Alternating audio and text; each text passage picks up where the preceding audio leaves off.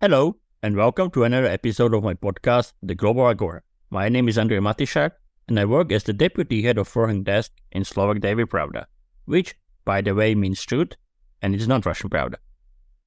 She hates him because of his politics. It's all about money and fame.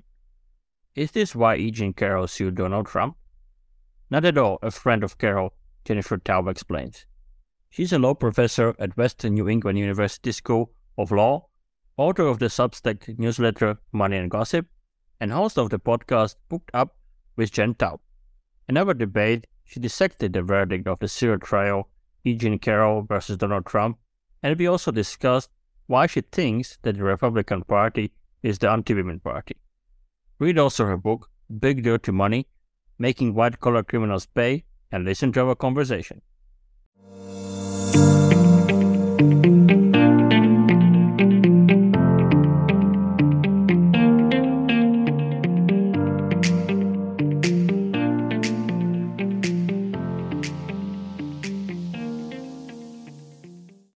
If you enjoy what I do, please support me on Ko-fi. For the link, see also a description of this episode. And now, up to the new debate.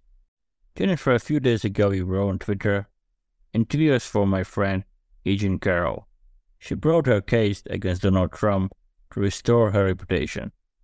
The jury unanimously found he had sexually abused her and defamed her. Have you had a chance to talk to her after the verdict?" I have not yet had a chance to speak with her, but I did send her a text that had, that kind of crying with joy emoji and a heart. And I do hope to see her in New York.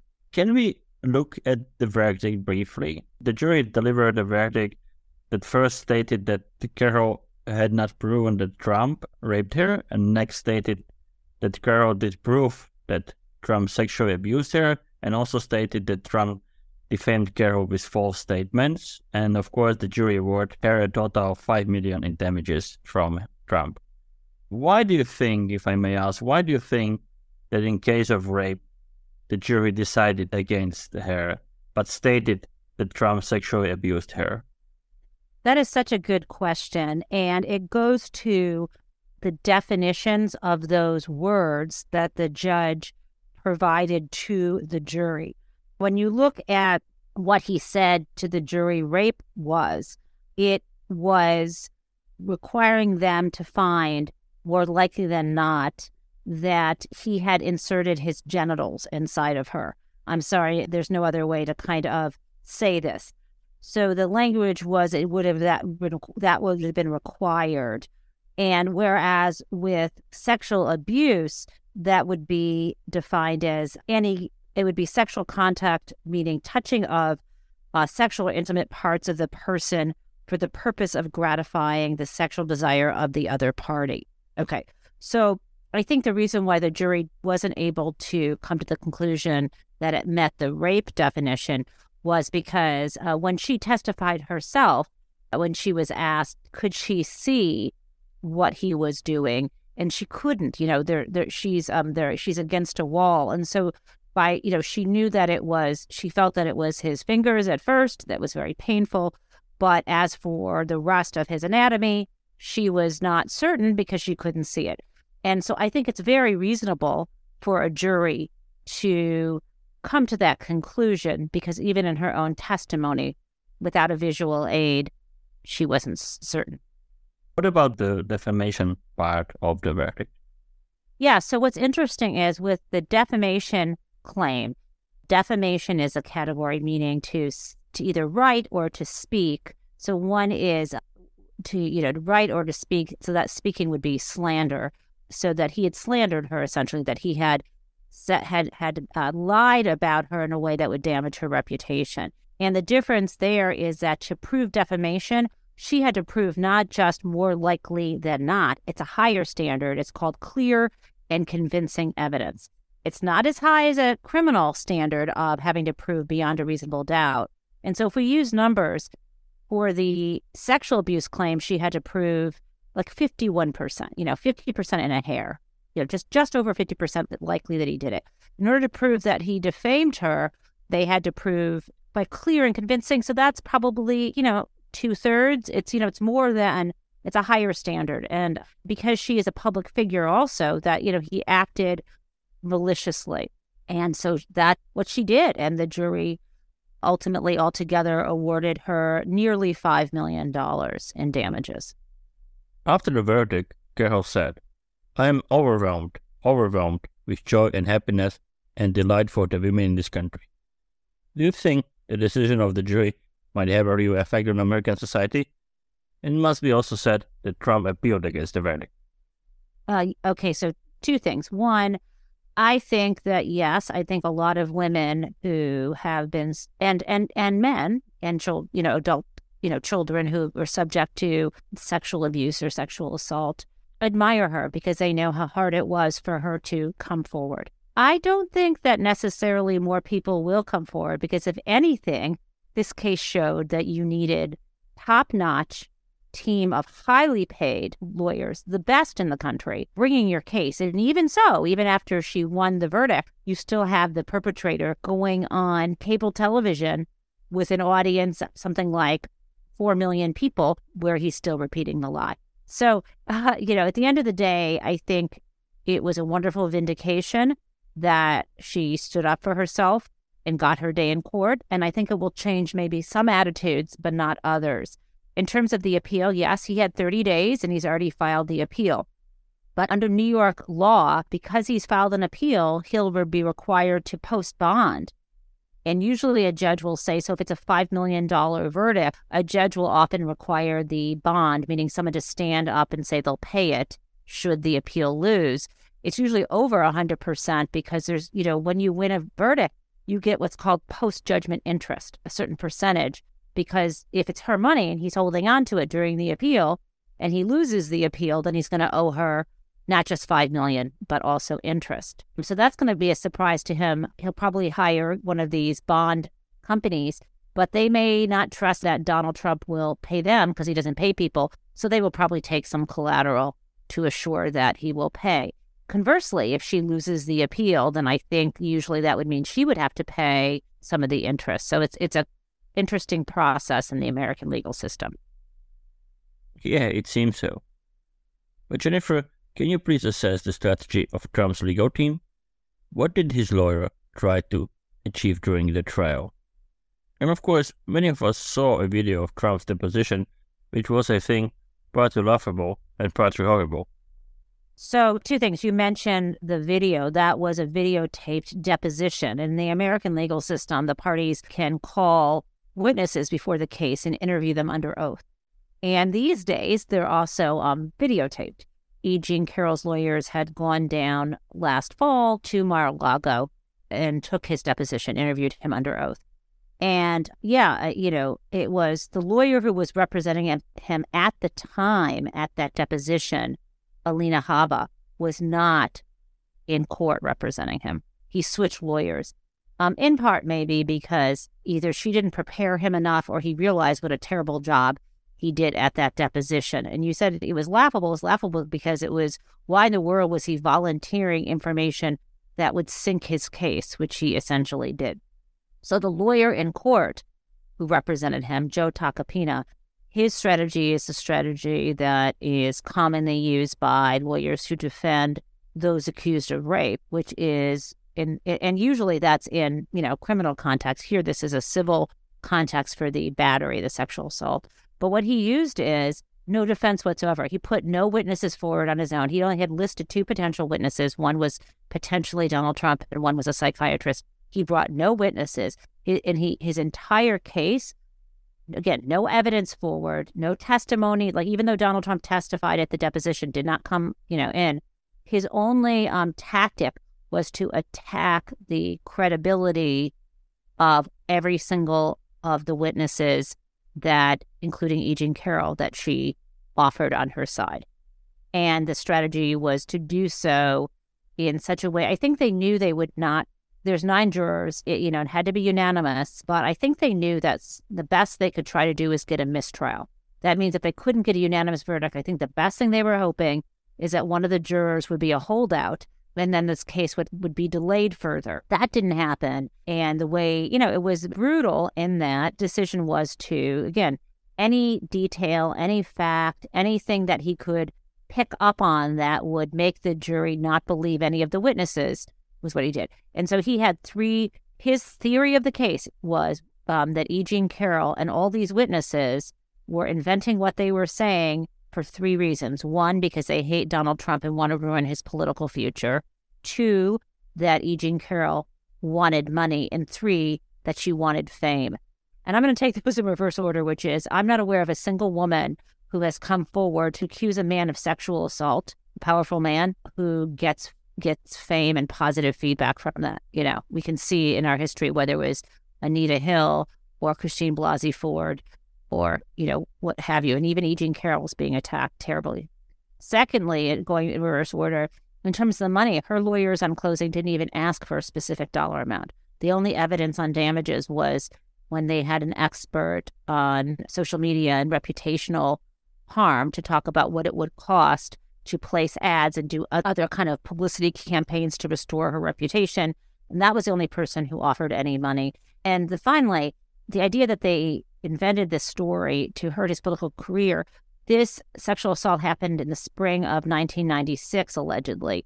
He was not running for office at the time. And you would have to believe that these folks not only came up with this idea then, but stuck with it through all these years. And that also you'd have to believe that story over the testimony of other people who under oath said to women that he'd also done the same thing to them. And his own testimony at that deposition where he admitted that, unfortunately or fortunately, celebrities like him could kind of do whatever they wanted to women, including grabbing them by their genitals. I mean, it's so ridiculous. Think that you would believe him over them. So the whole case, it wasn't even a he said, she said. It was a she said, everyone said, and Donald didn't even speak except through an atrocious videotape. His lawyer did not put that on as evidence. It was E. Jean Carroll's lawyer used that when they were doing their examinations of other witnesses. They were able to show that. I'm sure Carroll had been aware of the fact that it would be a very nasty fight, just due to the nature of Donald Trump. You know her. Can you perhaps tell me why she decided to come forward? I only met her during COVID when, you know, people started creating friendships through people they meet online. So I met her because we were both tweeting similar things in 2021. So I didn't know her when she brought her first lawsuit, right? This is the second one she brought. The other one's still winding its way through court. But I think what happened is she decided to bring this case because she had no choice. And let me say why that was. She was working on a book that was kind of a satire. It was called What Do We Need Men For? A Modest Proposal. The subtitle refers to a famous English author, Jonathan Swift, who wrote a few hundred years ago a book called a pamphlet called A Modest Proposal, because at that time, people in England discriminated against the Irish, and there was a lot of poverty in Ireland. And so his piece was maybe what they should do is Irish people should give their babies to the English, who could then raise them and then eat them for food. Clearly, this was a satire. It's funny only because it was trying to sort of send up or mock the British aristocracy for being so insensitive to the needs of the poor. That was the book he wrote. So her book, if you ever in America or in the English language use a modest proposal as part of your title, it's a signal to readers that it's a satire. So her book, What Do We Need Men For?, was meant to be kind of a satire, but she started working on the book in 2018. She was going on the road to meet with different people. And right before she set off on her trip was right when the Me Too movement sort of picked up force. And it was right around when Harvey Weinstein was being accused by several actresses of sexual assault. And E. Jean thought, this happened to me and I've tried to put it out of my mind over all these years, and maybe I should include this in my book. So she decided to do that. The book was ready for publication in July of 2019. And an excerpt of the book was put out before the publication in a promotional way through New York Magazine. Donald Trump saw it, obviously was asked about it by the press, and he not only denied it happened, but he said it never happened. I've never met her. She's doing this for money, and she's not my type. And she's not only that, because she was I should mention, her career was in being an advice columnist for Elle magazine, a women's magazine, since, for 20 plus years. And he was destroying her reputation. They ultimately let her contract end. They fired her at the end of the year. But before that, because he was hurting her reputation, she sued him in November of 2019 for defamation. And so she kind of needed to do that. That case got kind of stalled because he was president at the time. He defamed her, and they had to go through the courts to figure out whether she could even sue him. That case is going to be in court soon. But in the meanwhile, while the discovery and depositions were happening for that case, in this last fall in 2022, a new law went into effect in New York State that allowed adult survivors of sexual assault 1 year window to bring a claim, because the statute of limitations would have run. And that was the way the law used to work. So she filed her claim at the beginning of the 1 year window for the sexual assault. But before she was going to file it in November, right before she filed that claim in October, he went on Truth Social, that social media site he owns, and said the same things he'd said about her before, that she's not my type, that she's making it up to make money, and so on. But when he did that in October of 2022, he was no longer president. So whatever shield he thought he had as president was gone. So when she filed her case for sexual assault in November, she added this fresh defamation claim. So believe it or not, a case that she filed in November of 2022, and I knew her by then, she files this case in November 2022. That's the one that just went to trial in May that she won. So I've kind of known her through the second case, but not the first case. And I think the reason why she filed the second case is because she was just starting to get her reputation back. People were starting to understand. And then she's building up, she doesn't have a job at Elle, but she was building up a Substack. And she thinks it really hurts her name and her trustworthiness. So she brought the second case, and that's the one she just won. So we should see the other case coming through the courts now, too. By the way, and I know every case is very different, but from the legal point of view, could this verdict also affect other cases? Yes. So the first one she brought was just pure defamation. Because she was able to prove in court that he sexually abused her, that verdict can come into the case she's now bringing. So he's not going to be able to say it didn't happen. The jury's going to be told this happened. A jury, this is a fact. She definitely was sexually abused. He did this to her. So now the only question is two things in that first case. One, did he defame her? Which they'll probably say yes, because they did that before. And three issues. One, did he defame her? Two, when he did that, was he acting as in his presidential duties, or was it sort of outside of the scope of his typical job a president would do? And then finally, damages. So that's going to be an interesting case. That second part about whether he was acting within the scope of his employment, his lawyers were trying to, and the Department of Justice were trying to get a court to decide that he was. And the problem with that is if a jury, but that kept going through the courts, and now it's going to be up to a jury. If a jury decides that he was acting in the scope of his employment, that this is the job of a president to deny sexual assault claims, then the case will just be dismissed because there'll be their immunity. If, however, they decide he wasn't, then they can look into that next question about, what he owes her. Just after the verdict, Trump got a chance to repeat all his lies and conspiracy theories in a prime time for the CNN town hall debate. And while a few Republicans criticized Trump after the verdict, it seems to me many are defending him, or at least they are saying that the whole trial wasn't important. How do you react to this? Look, if we didn't know that the Republican Party had been completely taken over by anti-women, pro-forced birth, pro-male domination, now we know it for sure. First, they take away the right to choose whether to carry a fetus to term, abortion rights are taken away.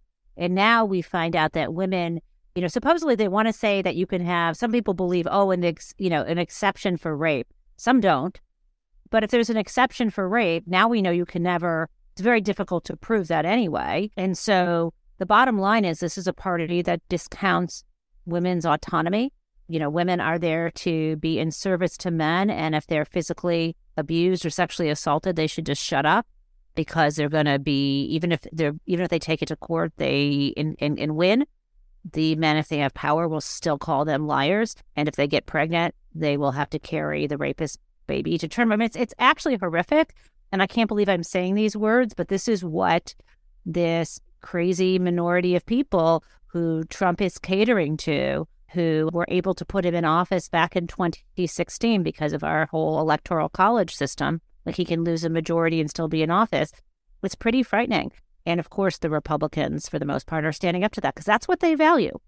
That's what they value. And, they've told us who they are, and we need to act accordingly. They're a danger to women. Do you think that if this trial would happen, I don't know, 10, 15, 20 years ago, with the same result, it would destroy the political career or other careers of Donald Trump? Yes. And in fact, the book I wrote on white-collar crime, if he had ever been, there were many, many civil cases that he settled with regulatory agencies. The Securities and Exchange Commission made him settle a fraud case. There were money laundering cases that settled with his casinos. There was, even after he'd been elected, a racketeering case. What the regulators do with powerful people is they take their money, they settle the case, and they move on. Then when the criminal justice system fails to hold people accountable, and when people are afraid, like, E. Jean was afraid to come forward. If she had brought the case then, though, actually, he wouldn't have said he never knew her because there might have been a videotape of them leaving the store. He would have said it was consensual, right? He would have said she asked for it, and this case never would have gone forward, right? So it's very hard to imagine. But if she had won a civil case or a criminal case previously, I don't think he could have gone forward because he wouldn't have been able to get that far. But now, here we are. But it seems that the legal woes of Donald Trump will only grow. He was already indicted by a Manhattan grand jury. He faces potential charges in Georgia, federal charges from the special prosecutor involving the classified documents filed at Mar-a-Lago, and also charges related to the events of January 6, 2021. Do you think he might win the GOP presidential nomination? Yeah. I mean, the people who are still voting and registered as Republicans are going to support him. Also, who are the other candidates? Who has actually announced? I mean, who can actually win against him? There's no one in their party. There it is. And it's really astonishing. Yeah, I think he can win the nomination. I don't think it's easy for him to win the general election, but remember what they were willing to do. He still thinks the vice president can, throw this election to the states. Now, obviously, Kamala Harris, isn't his vice president, but he's going to cook up all kinds of tricks. He wants to vindicate his last loss more than anything. It's not a great situation that we're in here over in the United States. I have faith that the vast majority of the American people have more than had enough with him, but anything can happen between now and November of 2024. We have two leading candidates, Joe Biden and Donald Trump, who are very elderly. Anything can happen to their health. It freaks me out when I think about the different possibilities. So I think it's way too early to think about to predict the general, but it's not too early to say he's more likely than not, he's going to be the candidate. Can Trump win the nomination even if he's running from the jail? There will not be a jail sentence necessary. Well, even if there is a conviction, it might be like home confinement, first of all, because of the Secret Service thing. Secondly, even the Manhattan DA case, the earliest the trial will be is in the spring of this year. So at some point, we're going to be entering primary season well before that trial begins. I don't know at the federal level how long these things will take, but that's where we are. This was another episode of my podcast, The Global Agora. Subscribe, listen on Spotify, Apple Podcasts, Google Podcasts, and on the other platforms. If you enjoy what I do, please support me on Ko-fi. For the link, see also the description of this episode. Thank you for listening and stay tuned.